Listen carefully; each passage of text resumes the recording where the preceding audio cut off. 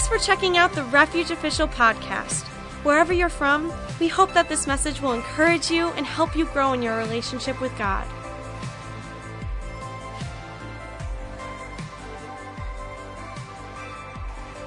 Come on, who's excited in the house of God tonight? Oh, come on, you could do better than that.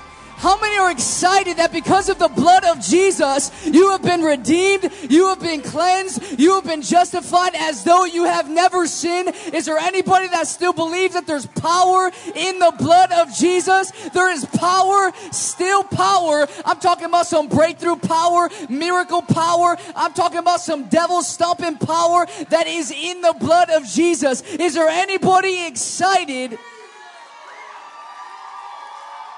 I'm fired up. You can stay standing because we came here with an expectancy, with a passion and an excitement to see God move like He has never moved before. How many are in this place saying, Matt, I am in here because I want to walk out changed. I really want something to shift in my life like Z was talking about. See, if you don't, listen, when we worship God, things happen.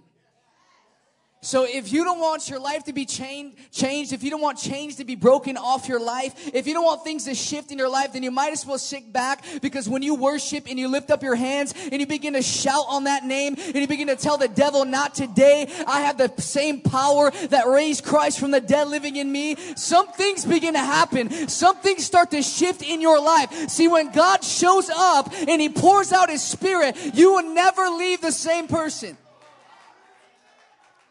I'm thankful today that I have been moved from the enemy's kingdom into the kingdom of God. I am thankful that I have been redeemed and cleansed by the precious blood of Jesus. See, if sin can damage it, the blood can fix it. There is nothing that the blood of Jesus cannot cleanse. There may be some of you in this place that say, Matt, I'm going through something. I've been stuck and bound in the same thing that's been holding me back and hindering me from going forth in my destiny. I want to tell you that the blood can cover that sin. Tonight is your night to be free. Tonight is your night to say, God, I surrender my all to you, because we often repent enough to be forgiven, but we don't surrender enough to be changed. And tonight I'm saying, God, I want to surrender to you so that you can clean me from everything that's not of you. Because it's the Spirit of God that burns up every trace of sin. It is the Holy Spirit. Ask yourself this question tonight. Why would a great architect of the universe live inside of me? Why would He want to live in me? He doesn't He stays in your physical body, even though He knows all your nasty, dirty thoughts and your sin. He still remains in you. And I want to let you know tonight, friend, that He does not remain in you because He's God. He remains in you because His only desire is to please the Father, and the Father's desire is for now to Him to be in you. He lives in you. Do you know what you carry? Do you know what's on the inside of you? Do you know what you're capable of? For those that don't know me, my name is Matt. I'm from Chicago, about a couple hours away from here. I'm 22 years old, was raised in the church my whole life. Lukewarm, didn't have a prayer life, never read my Bible, was going through the motions, didn't understand who God really was. I never knew Him because I never read His Word. And how many know that we can't understand who He is unless we read His love letter? Growing up in the church, I was heavily involved in ministry. I was involved in the youth, involved in every other, the youth choir, everything there was to be involved in. That was me and my brothers. My brothers would preach except me, and I was on fire with doing the things of God, you could say, in the church, but I just never really knew Him. I never had a relationship with Him. I never knew what I carried. I didn't know what I was called to really be or do in life. I didn't know that there was an anointing on my life. I may have sensed it growing up, but I did not know. It wasn't clear to me what exactly God has called me to do. What am I on this earth? Why am I here? What is there to do? What is my calling? What is my destiny? I didn't understand that. And so in high school, I was involved in law enforcement for a couple years. When I graduated at the age of 18, I became a community service officer at a police department in my town. I worked there for about 6 months. I learned a whole bunch of stuff. It was a great experience. I resigned because I wanted to go to the Marines. I want to have a military background on my police record because it looks good. I was going to move to Florida and become a cop. How many just have everything planned out in your life, thinking that's going to go your way, your plans? But how many know that when God steps in, He just ruins everything? And we got to realize that His plans are much greater than the plans that we have for ourselves. Nothing was working out. I said, man, what is going on? Why can't nothing ever go right for me? Why can't things just go smoothly for once? God started getting my attention and revealing himself to me in a way that I have never experienced before. In one moment, I was in my home with a buddy of mine, and I experienced the presence of God, the raw power of God, and my life was never the same. I started going out. I started really doing the things of God. I started understanding who he was and who he was in his word, who he says he is, and what he says that I can do. And I started going out on the streets of Chicago, and I had this radical encounter, and I'm not going to get too deep into that, but it was so radical that I had to go and tell people that you have to know this Jesus that I serve. You have to know this person with fire in his eyes, this person that when you encounter him, everything changes in your life. You will never be the same person when you encounter Jesus. Oh, I don't believe in that, brother. It does not matter, because when you encounter the presence and the power of God, it does not matter if you don't believe in him. When you encounter him, you cannot deny him. And I come in here with this passion and excitement because I want to fire somebody up to let you know that there's a destiny on your life. That the Word of God says all things were created by him and for him. You are not created for yourself. You were created to glorify him and to do what he's called you to do. I started going out streets of Chicago, grocery stores, Walmarts, you name it, sharing Jesus and his power with other people. I said, you need to know this God that I serve. Life without him is a dead end. Grocery stores. I said, God, I'm open to whatever gift you want me to flow through today. Because let me know that we can flow in the gifts of the Spirit. They all come from the Holy Spirit, and he lives in us. I said, God, your word says that we shall do greater works than you because you are going to the Father. You say these signs shall follow them that believe. And I'm going to walk out in faith, and I'm going to do what you call me to do. And I'm going to be a disciple. I'm going to be a follower of Christ. I am a Christian, a Christ follower. I'm not going to claim I'm a Christian like I used to, even though I never read my Bible, never had a prayer life, I never did the things of God. And let's be honest here. If we don't do these things, we are not Christians. But now that I got filled with the Holy Spirit and I'm living for him, I am who he says I am. And I can do what he says I can do. So I'm in these stores, and I started sharing the gospel and the message of the kingdom with random strangers. And God started speaking to me about them and words of knowledge and just prophesying and letting him flow through me. Impregnating the atmosphere with hope, because we as Christ followers are ambassadors of hope. And I was walking around in these aisles, and I began to talk to this lady, and she was deaf in one ear. And I said, can I pray for you? Because how many know that we don't need to come with wise words or intellectual sermons like Paul says, but we can come with the power and the demonstration of the Holy Spirit. If you just let me demonstrate the power of God, it will just take one moment and he will change everything. And this lady said, you know what? Go ahead. I'll let you pray for me. I said, look, man, what's the worst thing that could happen? Nothing. Laid my hands on her ears. And I said, in the name of Jesus, I command this ear to open right now. This lady looked at me. She says, oh, wow. I said, tell me what's going on. She says, I feel like something popped in my ear. And I started to walk away further and further. And her hearing was 100% restored in a Walmart aisle. It does not matter where you are. It doesn't matter who you are, what your past looks like. You carry the power of Almighty God. And I believe that God wants to activate this thing in you tonight. He wants to empower you to go out and to walk in the gifts of the Spirit. Left the store. I started going live on Facebook. Many of you have maybe seen the testimonial videos I posted on YouTube and the internet, and they started going viral. In less than a year, over 70 million people were viewing these videos, and they were inspiring people. And so many testimonies that I can spend all day telling you, but atheists are encountering the presence of God. Muslims are encountering the presence of God. All kinds of other religions, because there is no other religion on this planet that has a man that would come and die for his people so that he can live inside of his people. Jesus. I don't want to pray to a dead God. I pray to a living, risen Savior. Started going live on Facebook, and people started sharing it. Over a year now, over 100 million views on all the videos. Glory to God. And people are getting touched by them because we can step out in faith and to be able to lay our hands on the sick, because the Bible says if you do that, they will recover. You have the power to cast out death. He has given you the authority.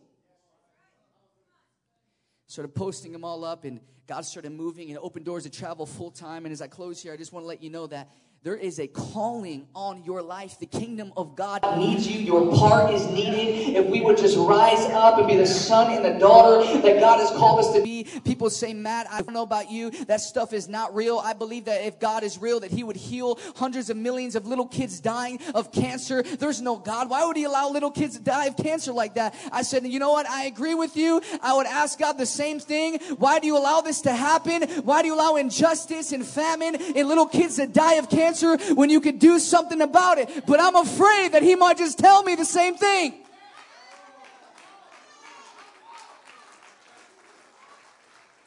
We are the hands and the feet of Jesus to visit the sick, to feed the hungry. But what are we doing? I was told that by a person, and I said, can you imagine how many people would be healed if we would rise up and actually go and pray for them? We're out here laboring. And instead of just talking, let's do something. People waiting on what you carry. Before Isaiah comes up here, I had a family member. I came back in town. And I brought one of my cousins with me. He got on fire after Rise Up Revival. And filled with the Holy Ghost a couple weeks ago. His life is never the same. And now he's not shutting up about Jesus, because I know that when you get filled, you can't shut up. You got authority now to preach the gospel. Went to this person's house. They told me, oh, you're with him now. You're traveling. You're preaching too. They got you in. So they wheeled you in. I said, yeah, that's right. Fishers of men. My cousin's like, you're next. I began to think about this when I went home. I said, you know what? I would rather be reeled in than in the world. I would rather be reeled in than in alcoholism. I would rather wheel me in, because I need to know this Jesus. I don't want to be on the streets. I don't want to be somewhere where God is not. I want to be where he is. Reel me in. Tonight, God is reeling you in because you belong to him. Say yes to him tonight. He desires to know you, and he desires to change you and empower you for great things. And without further ado, can you guys give me, you already know who he is. This is no stranger to you. Can you give a warm welcome to Isaiah Saldivar as he comes up for the word of God? Come on, let's give him some praise tonight. Let's crank that way up, brother. Come on, let's give him a shout of praise. I'm telling you, there is a hunger in this place tonight. There is a fire in this place tonight. There is a desire in this place tonight. And we are not just here to have a church. That's cool music. I should have that everywhere I go. We are not just here tonight to play church or to play religion, but we are going, there's a lot of people here tonight. We are going to wage war. I love that sound. Just keep that volume. I love it, brother. I'm hiring you. You're traveling with me. We are here to make war in the spirit realm. The Bible says that from the days of John the Baptist until now, the kingdom of God, it suffers violence, and the violent take it by force. There is an expectation and an adoration for what God wants to do. I believe that God is raising up a fresh remnant in this house. I believe there is another wave of revival. We've been here for 6 years and experienced revival, but as I was worshiping, I heard the word of the Lord to you, Bishop Matt, and the word of the Lord was this: there is another wave coming, and God is looking for holy surfers that say, I'm going to ride out the wave. You might not want to ride it out, but I'm going to ride it out. You might want to sit back, but I'm not sitting back. I'm not letting another wave pass me by. See, if you've ever been a surfer or have ever surfed before, and by the way, I never have, but if you have, you know that when the wave shows up, you have to make a choice whether you're going to let it pass you by or you're going to ride it. And there's some of you in this place tonight that have been letting the wave pass you by, but tonight you're making a choice saying, I'm not going to let another wave pass me by. I'm going to ride this thing. You may be here saying, Isaiah, I'm bored. I don't know why you guys are shouting that way. I don't know why you guys are so excited and why you're so loud, which is amazing to me. Because when you were at the club, you never went to the DJ and said, turn the music down. When you were at the tailgate party for the Packers, I'm going there tonight. You never went and said, you got to settle down. I don't know why they shout that way. I don't know why they praise that way. I'll give you a small hint. It's called excitement. It's called enthusiasm. It's called passion. There is something that God has done on the inside of us. You don't have to shout. You don't have to praise. You don't have to stand. You don't have to be excited. But I've made a choice. I went from atheist to a revivalist, and I refuse to be silent. I refuse, I'll preach over here, to be calm. I refuse to settle down. And if you're looking for a dead religion or a dead church, there's plenty of them around the city. But I'm here tonight to flow. I'm here tonight to let the river take me. I'm here tonight to surf the river of God. Maybe you're bored because you're not surfing. I mean, imagine every week going out to surf with your friends and everybody else surfing and everybody else having fun. And then you sitting back paddling, letting it pass you by. And then you wonder, why am I bored in the house of God? Why is there no excitement in my life? Listen, I know you came tonight for a reason. You might think you came because Matt Cruz is single. You might think, come on, help me right there. I saw a lot of young ladies up in this place like I've never seen before. I know it ain't a coincidence, but I'm telling you, you may have come for one reason. By the way, he is single in the name of Jesus. You may have come for one reason, but God said you come in one way and you're going to leave another way. You may have came in just to have a church service, or you heard about it on Facebook, but I prophesy over you tonight, and I pray over you tonight that every demon's going to get cast out, that every religious spirit is going to be broken, that every power of darkness, I'm telling you there, oh come on, help me preach. There's coming a day where every knee shall bow, and I feel the fire of Almighty God. I'm getting ready for a suddenly. I believe we are in a divine moment and a Kairos time where God says, I'm getting ready to suddenly do a deliverance on you. I'm getting ready to suddenly bring your drug addicted kid home. I'm getting ready to suddenly restore your marriage. Suddenly breakthrough in your mind, breakthrough in your mouth, breakthrough in how you talk, breakthrough in how you walk. America does not want our dead religion. Something has to shift. Something has to change. The way that we worship, the way that we praise, the way that we shout. I look at some of you here tonight and I love you and I care about you. By the way, I don't have glasses on so I can't see you. So if you're mad or you're frustrated, praise the Lord. You're all fuzzy to me. Don't sit back and, oh, he must be talking right to me. Friend, if the shoe fits, put it on and go right down the runway. I'm getting ready. We got to get to a place in the American church where we are more afraid of the fear of God than we are the fear of man. Where we will stand up in the pulpit. That is been the cry of our ministry. Where are the Ezekiels in our generation? Where are the Jeremiahs in our generation? Where are the prophetic voices that are going to sound the alarm and say, we need to get serious about our prayer closet. We need to get serious about fasting. Maybe I have no desire because I'm not spending time. I just don't feel it. You, friend, listen, if you're waiting to fill it tonight, I have a news flash for you. You're never going to fill it. Why? Because the flesh is weak, but the spirit is willing. Do you know what that means? It means your flesh does not want to worship. People tell me, I feel so bad, brother, but I just got to tell you that I don't feel excited about God. I don't want to worship. I don't want to lift my hands. I'm going, don't get mad. Welcome to the club. You got to realize that tonight there is intense spiritual warfare in this place, that we are fighting powers and principalities. That our battle is not in the natural, but the battle is in the spirit. And I'm prophesying to the spirit tonight. I'm preaching in the spirit realm.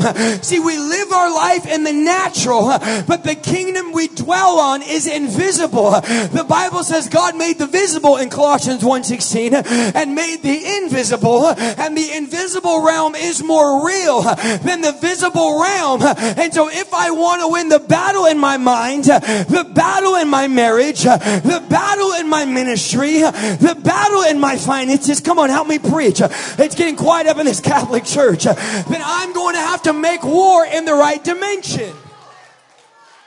We're fighting in the wrong realm. You got more courage fighting people on Facebook than you have to fighting in your prayer closet.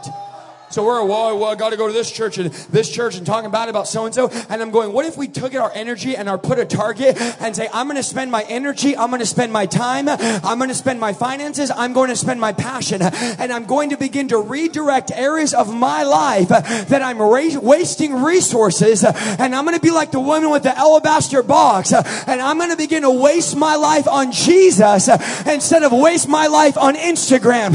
I'm going to begin to waste my life on Jesus instead of waste my life on Facebook. I'm going to get my face in His book. I'm going to get in the place of worship. I'm going to get in the place of prayer. And here's the best thing. It's like negative 19 degrees outside. California, we have beaches and it's like 70 all year, 80 all year, and it's hard to get people. I'm thinking, listen, I'm not trying to be anything here, but we're in Wisconsin in the freezing cold where you can't even go outside. Yet I'm still wondering, what is it going to take to get you off the couch and get you into the Spirit?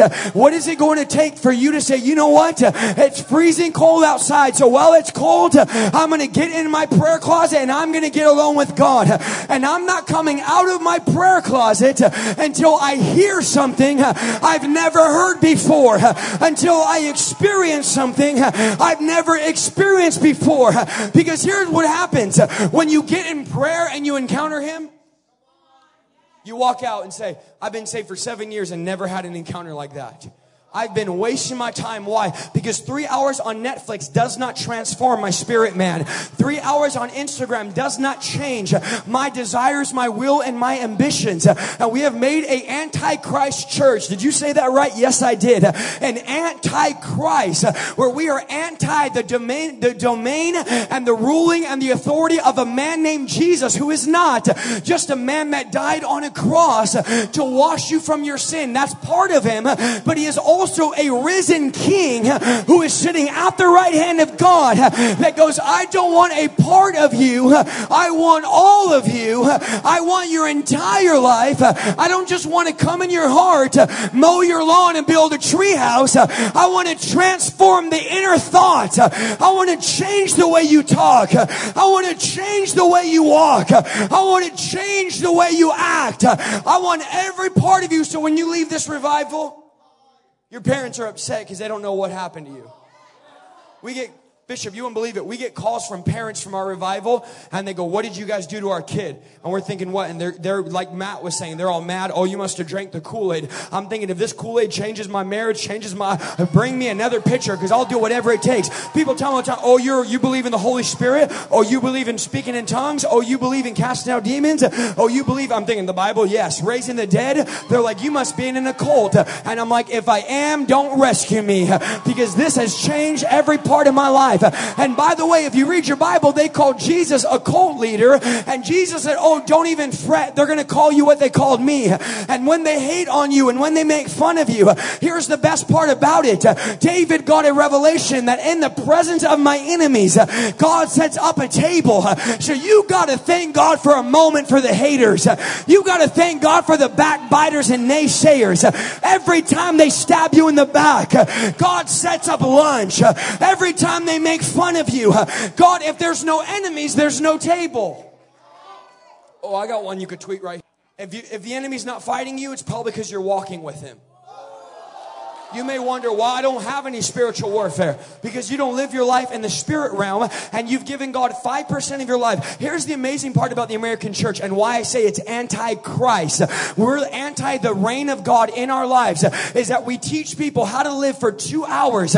There is 168 hours that are in our week, and we give God 2 measly hours. And our worry and our focus is how for 2 hours could we get you to be excited excited. Friend, I'm going to give you a prophetic word. There is coming a day in the American church where we are not going to have to pamper you and powder you and make you formula and change your diaper.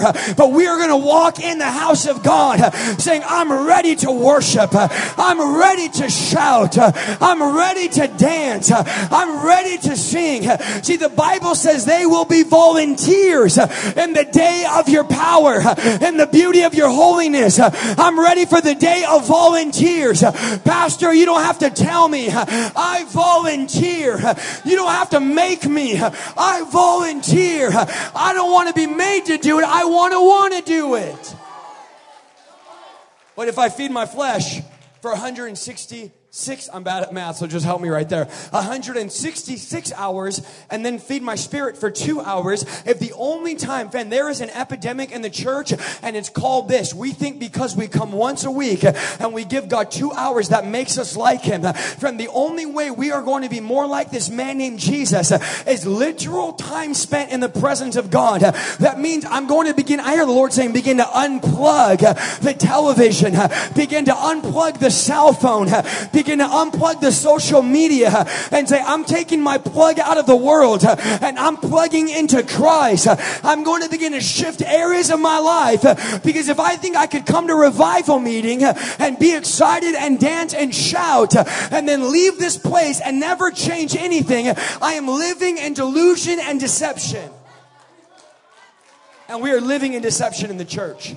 What do you mean? Well, my marriage isn't right. My family's not saved. My cousins, there's no movement of God. And I'm going, well, how much time have you spent praying for them? How much time have you spent on your knees? How much time have you spent warring? Because when I read the Bible and I see Jesus answering prayers, He gives us two illustrations of why He answers prayer. The first one, He goes, a man comes at midnight and bugs the guy. The guy gets up, gives him bread, not because they're friends, but because his shameless persistence.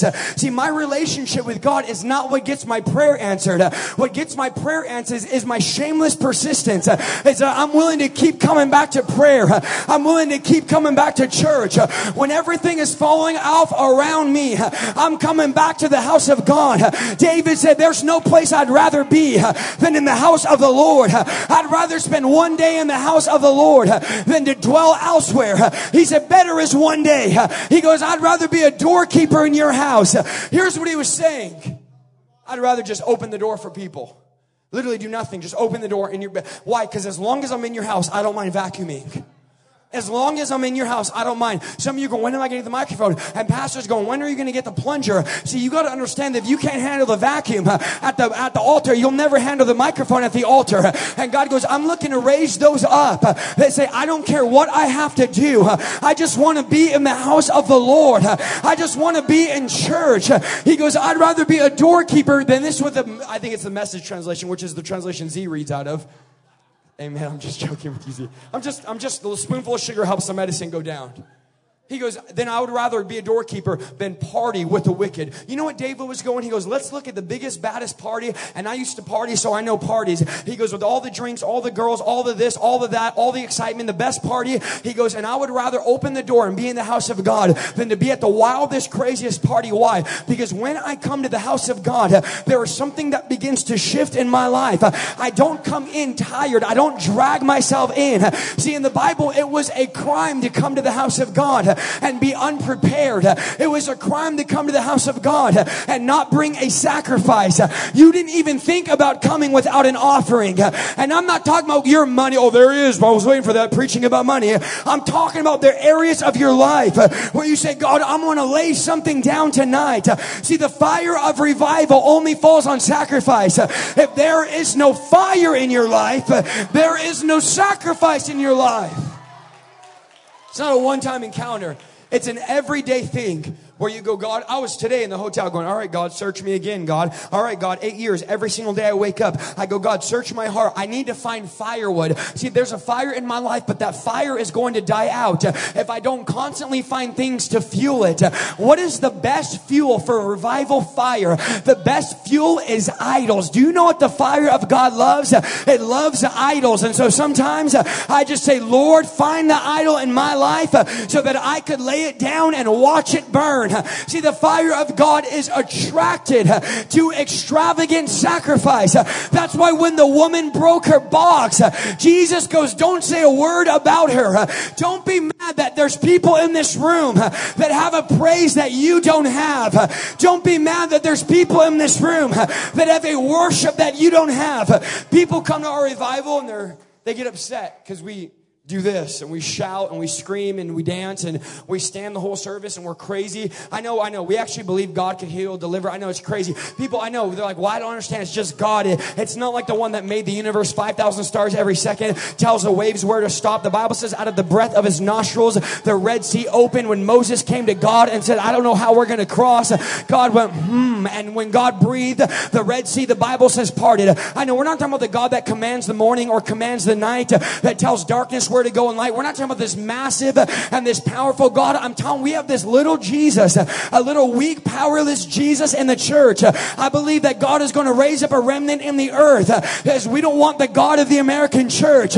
We don't want the God that we've made in our imagination. I don't know about you, but I am not interested in a God that I made in my image. I want a God that made me in his image. I'm tired of the different Jesus.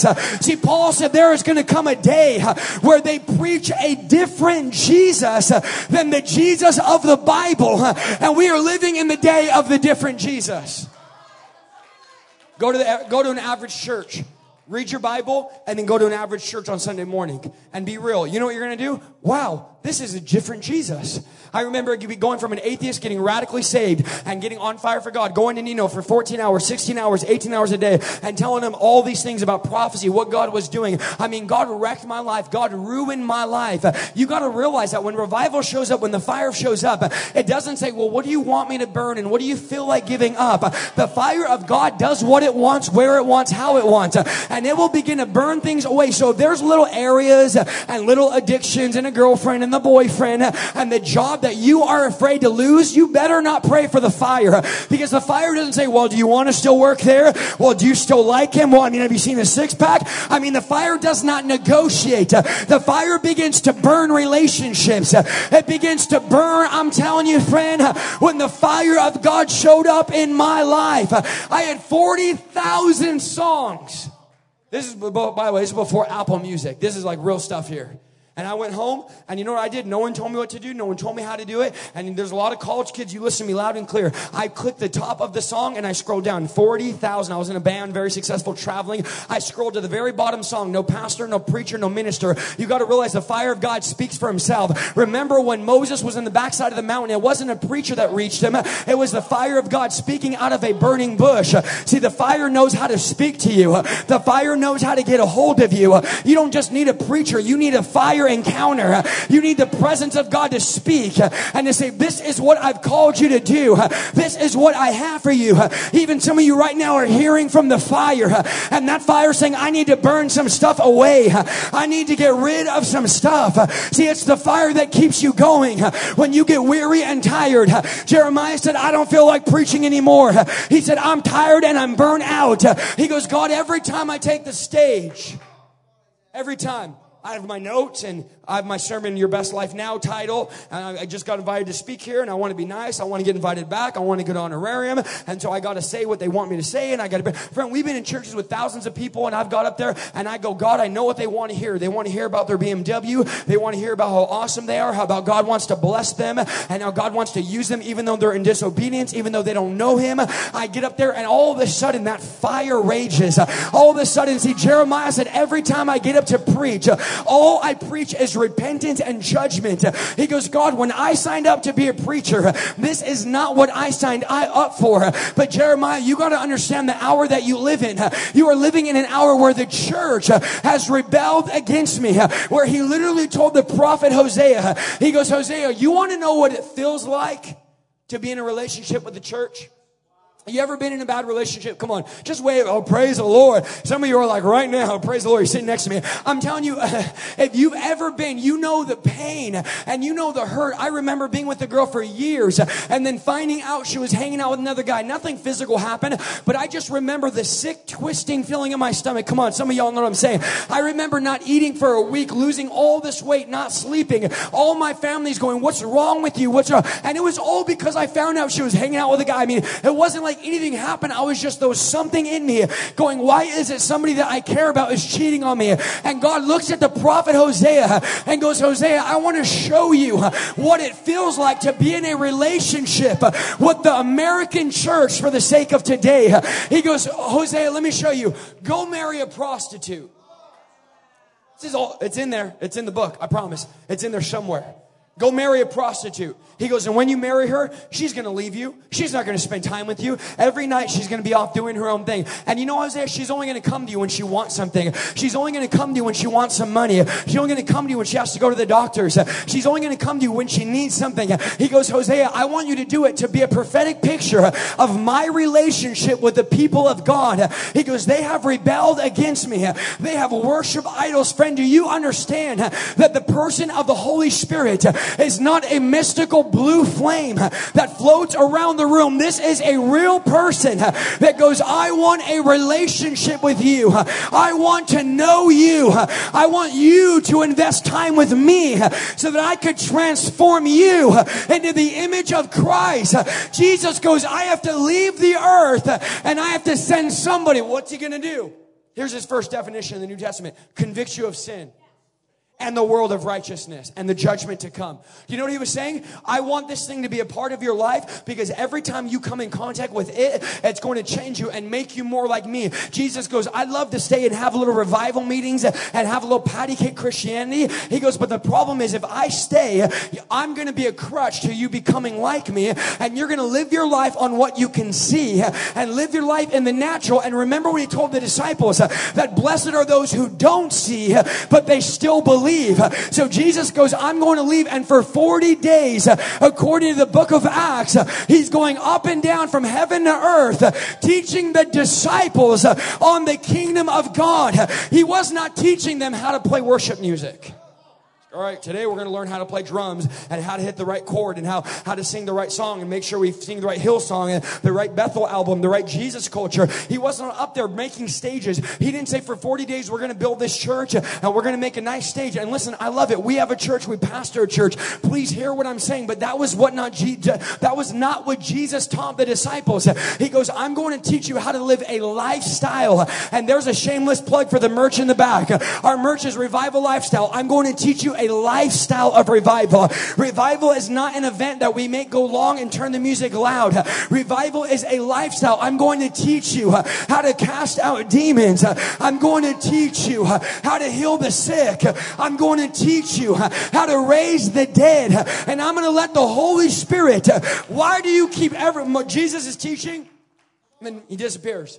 Disciples like, there he goes again. When's he going to come back? Why is he going up and down from heaven? Because he wants to teach the disciples that although I'm not standing in front of you, I'm just as much with you when I'm gone as I am when I'm here. Why? Because every time I leave, I send the comforter, not the one that makes you comfortable, but the one that brings comfort in the midst of the storm. I'm going to send the convictor. I'm going to send the one that when you first get saved and you have 40,000 songs on your iTunes, what was it that would send me home to click the top of the song and the bottom, hit delete? It was called the Holy Spirit.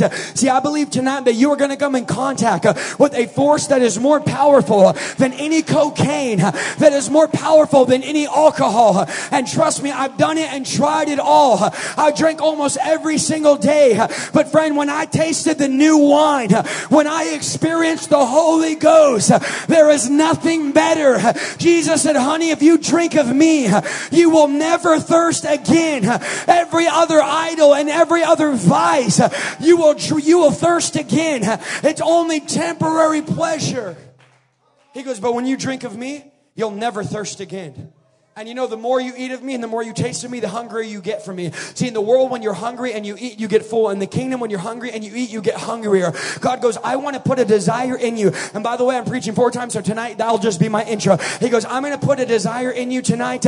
I'm going to put a hunger in you tonight where you would get to such a place where you go, I don't care where I'm from. I don't care who came with me. I don't care how far I drove. I don't care what I brought tonight. I'm not worried about religion. I'm not worried about what Judas thinks. I'm breaking everything. I'm pouring out an offering to him. I don't know about you, but I'm ready to waste my life on this thing. Friend, I'm telling you, my personality, I have gotten bored of everything in my life. Everything.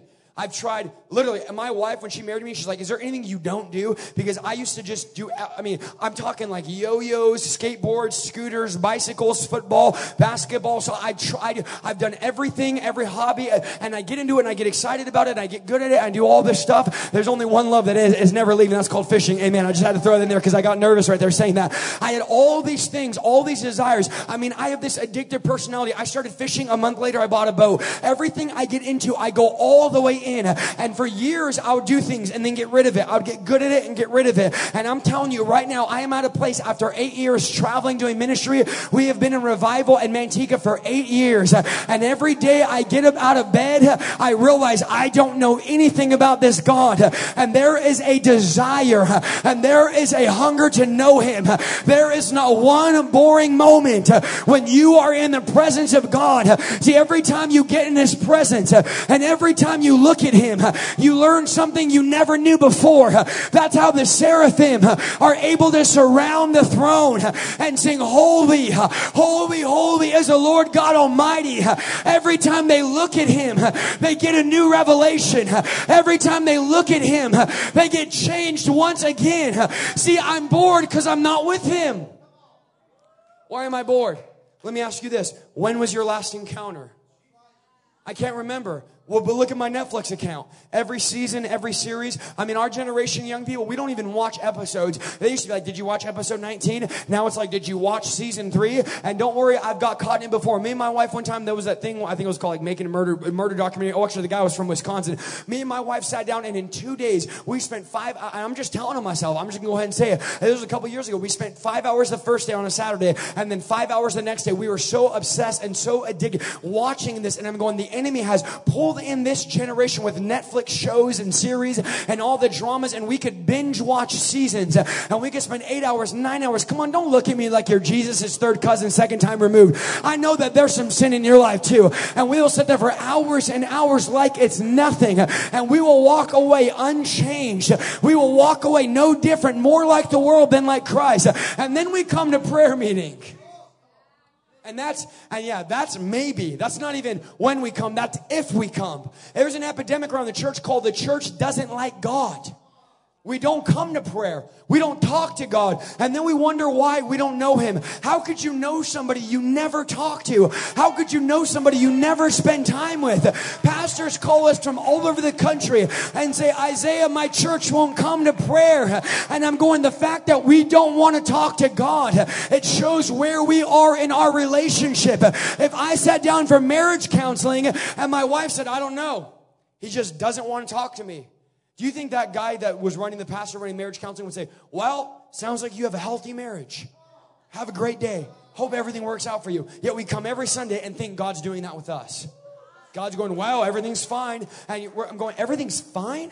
You gave God an hour of your time and you spent all week ignoring him, prostituting yourself. In fact, your Bible says this word for word, that an experienced, this is all in the Old Testament, you should try reading it for once, that an experienced prostitute could learn a thing or two from Israel. You got to realize that Israel had this mentality that as long as we do the Christian charade, as long as we go to revival, there's a placebo effect that if I lift my hands, if I worship, don't worry, give me 5 more Pentecostal minutes. And if I praise, then I'm in right standing with God. Friend, that's not what makes you in right standing. Well, how do you know? Because the New Testament, scariest verse of the Bible, says, and they stand before me and say, did we not prophesy? Did we not do miracles? Did we not preach for you? Did you not dine and eat with us? He goes, but there's only one small problem. I don't know you. In fact, what was your name again? Can you imagine God looking through the Lamb's Book of Life and he goes through ones and goes, wait, what was your last name again? I'm going, Saldivar. I don't see you anywhere in the S's. I mean, it should be at the very, who are you? And I'm thinking, I preached for you. I traveled. I was Reinhard Bonnke, YouTube, and I start naming all my accolades like the lukewarm church. They started naming all their accolades. Well, we're rich and we have money and we don't need and we start giving God our resume. And God goes, your resume looks good. The problem is the job you had wasn't the right job, because the job that I gave was not to go do things in my name, but it was to first know me and do things out of the relationship. It's an overflow where I minister out of overflow. I preach out of overflow. If I have not spent time with him, I should not be spending time with you. If I've not been in the prayer closet, I shouldn't be behind the pulpit. See, God is looking for messengers that would get alone with him, that he'd be like Jeremiah and say, Jeremiah, I got to download a message into you. Not a message off Sermon Central, not a fancy sermon, but I'm raising a prophet that will have demonstration of power and authority, that would actually want to know me. How do you think God feels when you cheat on him all week? When he goes, it's weird how you want to spend 3 hours and then you come in prayer. And you know what's amazing about prayer meetings? They're actually exciting if you pray. I mean, this is the craziest thing, to actually pray in a prayer meeting. I've had days where I'm like, 5 minutes go by, I'm thinking like, oh my gosh, I thought it was already midnight. It's only 8. I thought I'd been praying for an hour, and I'm thinking about what I'm going to wear, what I'm going to eat. I never think about what I'm going to wear because I wear the same thing every day. But what am I going to eat? What am I going to do tomorrow? And I'm thinking about all this, and I'm going, the God of the universe. It would be like if you were at a Starbucks, God called you and said, you want to meet in fellowship at Starbucks? I'm talking about the God of the universe. And you sat there across from the God of the earth, the God of the planets, the God that made, and you sat there texting the whole time. You know, and I do it all the time, and it's my biggest pet peeve. In fact, I'll talk to people. I'm not looking over here at all at anybody over there, but I'll talk to people and they're sitting on their phone, and I know they're not listening. I know, and so I'll just stop talking, and they won't even realize. And I do this too, so it's not just them. I do it all the time, and I'm going, every time I'm texting or talking, and someone's talking to me, when I'm done, I'm like, God, I hate that I do that. I hate that I'm so distracted, and I'm so worried about my phone as somebody is spending their time. I mean, can you imagine God speaking to you with your head down, going, yeah, God, I hear you. Go ahead. What were you saying? And you're in the middle. It is impossible for your brain to do two things at once. I don't care if you're a woman and you think you're all talented and you could text and you could walk. Friend, that's why if you go on YouTube, there's tons of videos of people texting, falling into rivers and hitting things, because it's just not possible to do. Yet we are balancing all these things in our life, and we are going to bed exhausted because we have not had the inner strength of the Holy Spirit, and we spent all day balancing our Instagram, balancing our Facebook, balancing relationships, and we end up in church all knotted up. Like this. You know what this is? That's you being knotted up in the Spirit.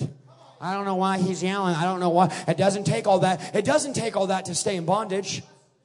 It doesn't take all that if you don't want to change. You don't have to do nothing. You don't have to shout. You don't have to scream. But don't look at people that have the fire of God and be jealous over what they have when you're not willing to do what they do. You have to stop being stiff-necked tonight and say, I am tired of being tangled up by the vices of this world. The Holy Spirit, if I can get the worship team up, is in this place tonight and says, I want you to pour something out. I want you to lay something down. I want you to sacrifice something. Stop being like Judas and judging everyone that's willing. It's amazing how this woman's pouring out her box, breaking. And this was not just an ordinary box. This was a year's wage. I told our team, if we got up at the end of the year and said, we're going to take, and I'm not, by the way, if you're on Facebook Live, I'm not saying we're doing this tonight because I could already see the video clipped. Preacher asked people for a year's wages. I'm saying hypothetically, can you imagine pastor getting up and saying, we're going to ask everyone tonight to give what they made the entire year? I don't know about you, but I would have to really get a prophetic. I mean, God would have to come down with a white wool hair and fiery eyes and look me in the eye and say, give me what you made this year for me to do that. Yet this woman, you know what I love about this girl? Nobody told her to do that. See, something happens when you get the fire on the inside of you where you go, I don't need no one to ask me to give up. And remember, I'm not talking just because we're going to offer. I'm not talking about money right now at all. I'm talking about your life, your time, your energy, your enthusiasm, and your passion. And she made a choice. She was going to take a year's wage, an entire year of working, and she was going to show up to Jesus. And she was not giving it to a missionary fund or an orphanage fund. It wasn't like, all right, Jesus, take this $40,000, this $80,000, whatever the average wage is in America, and go use it for mission work. You know what she did? She said, I'm wasting this. I'm pouring. And you know the first person to speak up and say something was Judas. You know what's amazing about Judas? He had been stealing from the box the entire time. Meanwhile, she's breaking hers. Judas had his hand in the money box and was taking from the move of God. Watch where I'm going. Was taking from the move of God, but never giving back to the move of God. So meanwhile, he's stealing the money. Oh, I felt the Holy Ghost. And you know what I love about Jesus? He never fired Judas.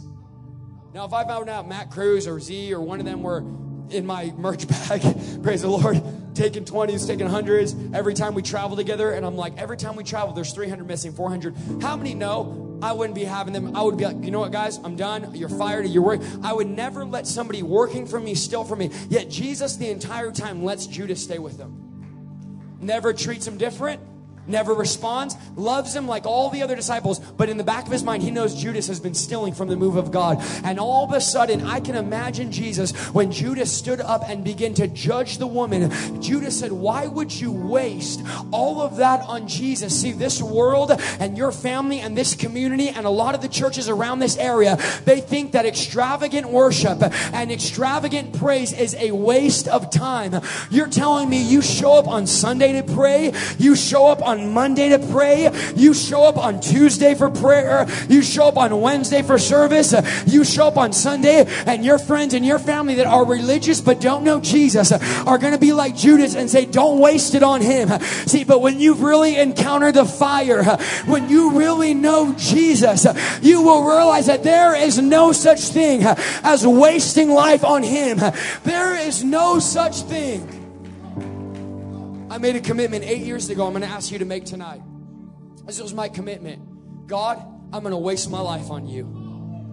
I was getting hired as a deputy sheriff, which is weird because I just got asked to do the prayer and the opening and closing of their hiring ceremony next month. And I was literally, this month, I was applying for the department, and now I'm going to be over there praying, opening up their graduation. The way God, my dreams and my desire was to be a sheriff and to do this and have this house and have this family and all these things. And when God came into my life, he said, Isaiah, I want you to get rid of everything and I want you to waste your life on me. See, to the world, it seems like a waste, but to us, it is the very power of God that is saving. The Bible says that the gospel is foolish to those that are perishing. See, the fact that you might think tonight this is foolish, you might be even making fun tonight thinking I'm nuts, is a sign that you are perishing.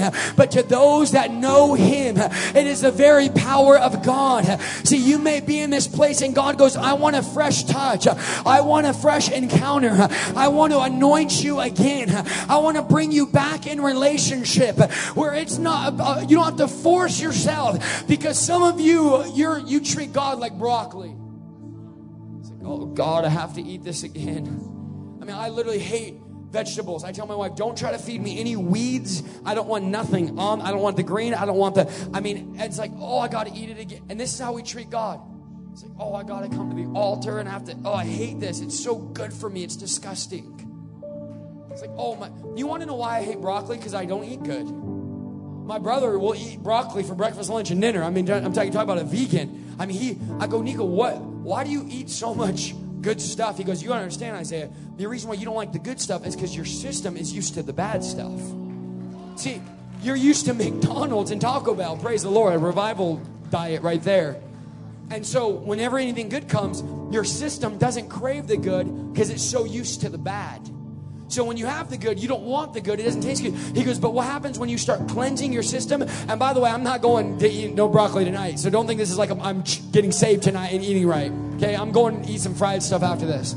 So just don't get all weird on me and think I'm going to get healthy all of a sudden. But he starts explaining. He goes, your body, when it cleanses itself, it starts getting an appetite for healthy things. You go from craving double doubles and triple triples with extra animal style, buckaroo style, buffalo style, deep fried, everything, oil on this and oil on that. I mean, you go, come on, somebody better help me. You go from all this junk and now your body, it starts craving broccoli. And I'm going, I'm so far from that. I can't even imagine wanting to eat salad. Yet there are real people, and some of you are out here. Talk to me after. You're trying to sell me Herbalife and all this. I'm going, you really like this stuff. But you got to realize when you start eating that stuff, you get energy. You get excited. You don't have to drink rock stars like I do all the time. You have to drink coffee. There's natural fire and energy and passion. And God goes, you got to realize when you get weaned off that Netflix, Facebook, Instagram diet, and you get on a diet of the Word of God, you get on a diet of prayer and fasting, your color changes. There's days where my family's like, you don't look good. Well, I haven't been eating. And when I do eat, I don't eat right. It starts showing the way you look. You know, I can look at some of you tonight and can tell you haven't been eating good spiritually. And you have no energy in the spirit. You have no passion, no drive, no desire. I'm going to close with this. I read, and I'm not saying this to brag, but I just want to give you a memory here. I read the Bible in 28 days. I started out 90 days. I said, I'm going to challenge myself, read the Bible in 90 days. It's going to take about 60 hours total to read the whole Bible. So I calculated it all out. And then as I'm reading, I feel like the Lord challenged me to do it in 60 days. And then as I was reading again, the Lord said, do it in 30 days. I ended up finishing the entire Bible front to back in 28 days. It was close to 3 hours a day. And my mom one day said, Isaiah, how do you feel reading the Bible 3 hours a day? I mean, I'm talking about reading, and I read fast. That's like if you read fast. I go, Mom, I have never felt better. I'm telling you everything. My patience, my joy, my peace. Mom, I can't even explain how incredible I feel. But you know what's amazing? After I did that, you would think I would start doing that at least once a year or more often. But what happens is our appetite shifts and we go back to those old desires. We go back to those old things. And tonight the Lord is drawing us back to worship. He's drawing us back to prayer. I hear the Spirit of the Lord saying, I'm going to relight the fire on the altar of your life. And we are going to have a fire that never burns out. As for me and my house, we will serve the Lord. I believe tonight the fire is going to light once again. Would you please give a loud round of applause for Bishop tonight?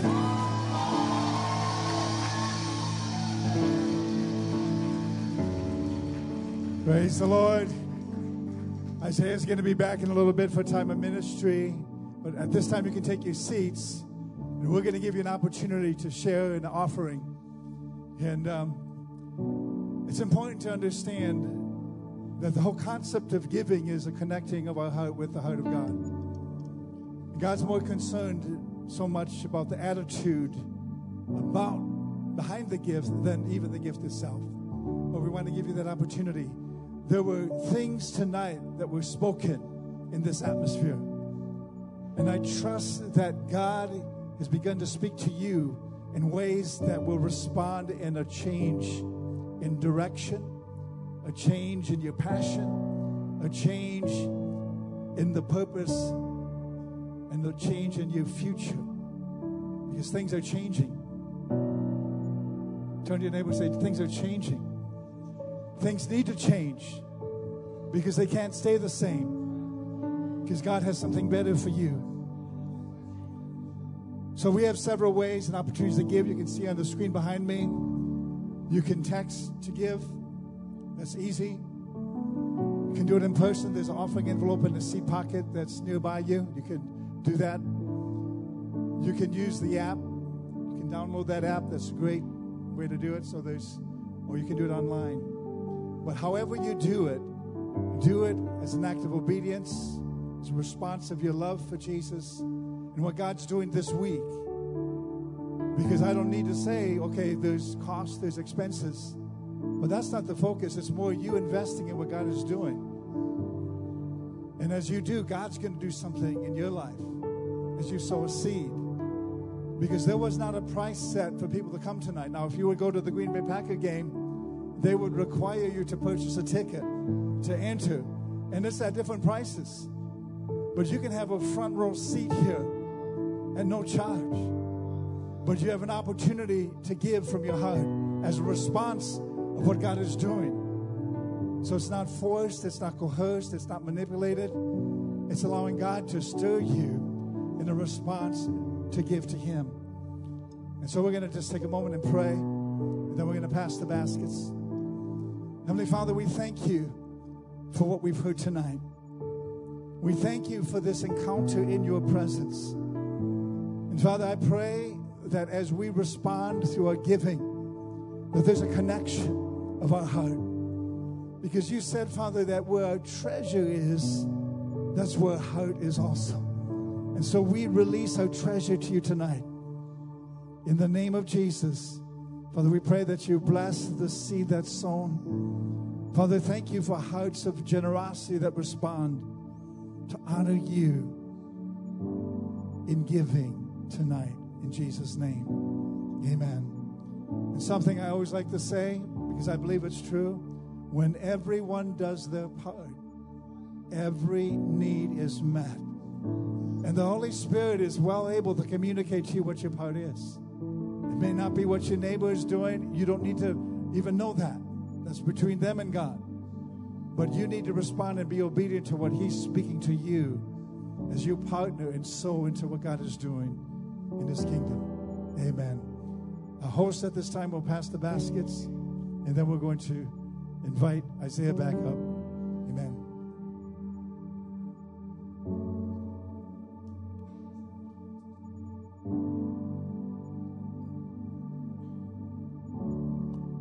Once the bucket passes you, if you'll just stand, that would be awesome. Thank you. Once it passes you.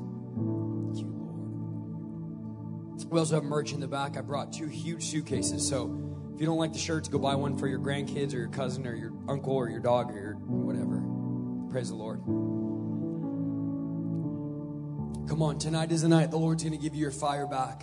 Tonight's the night. I want to get to a place, and specifically tonight, we're not going to call the prayer team up. I want to call those. Now, I'm not begging you. If you don't want it, you don't need it, you don't care, you could sit back and watch everybody else. But I felt the Lord calling those tonight that say, you know what, Isaiah? I want my passion back. I want my fire back. I want my zeal back. And I'm not going to wait until somebody lays hands on me. Me, Matt, Z, we're going to lay hands. We're going to pray. But I don't want you to wait on a minister, wait on a man of God. I believe tonight that you're going to cry out for yourself. You're going to get desperate for yourself and say, God, I've walked away from my passion. I have walked away from my first love. And tonight, there is a flame with your name. The Bible says in the book of Acts that a flame fell on each of them. That means there is enough fire for every single one of us to get our encounter. The encounter is not just for the preacher or the evangelist or the guitar player or the keyboard or the drummer. The fire is for every one of you. And if you would be serious enough tonight and say, Isaiah, I need it. I don't know exactly what it is, but tonight I am saying yes to the fire of God. I am saying yes to revival. I'm saying yes to laying everything down. Friend, I was in a service just like this 8 years ago, and I was an atheist, and I said yes to God, and my entire life changed. Nobody prayed over me, nobody laid hands on me, but it was the Holy Spirit filled my life, and I began to speak in tongues. If you'd ask Matt Cruz his testimony, he was in his basement, no one was laying hands on him, and I believe there is a divine moment tonight where the Lord is going to anoint you. He's going to call you and assign you. So if you're in this place without further ado and you say, I want the fire, just come out of your chair right now. If you're, come on, out of your chair right now, just come forward. I'm not asking you to get saved. I'm saying you might just need the fire of God. Don't sit back. Don't wait. Don't worry about your neighbor. Don't worry about your family. This is for you. This mandate is for you. Just come up and close your eyes. If you're saved, I'm not calling salvation. I'm saying that some of you need to reignite your flame. Some of you need your passion back. Some of you need your hunger back. With every eye closed at this altar as we sing this song, I want you to begin to cry out to God. I want you to begin to go after God tonight and say, Lord, I need you. Come on, let's go after Him tonight. Come on, this is your moment to cry out. This is your moment to seek Him. This is your moment for breakthrough. Don't worry about what's happening on stage. Don't worry about who's praying, who has the mic. We're going to lay hands on those that we feel God's calling us to lay hands on. But right now, the Lord is reigniting something in this church. I'm telling you, Refuge will never be the same. I said Refuge will never be the same. Tonight, there is something special happening. Matt, Z, a couple of us, we're going to start laying hands and praying. But as we do, just close your eyes as we go do this song and just begin to cry out and begin to call it to the Lord tonight. Yes, Lord. At Refuge, we believe all people matter to God. Thank you so much for listening. If you would like to connect further with Refuge, feel free to go online to wearerefuge.net or on social media at We Are Refuge.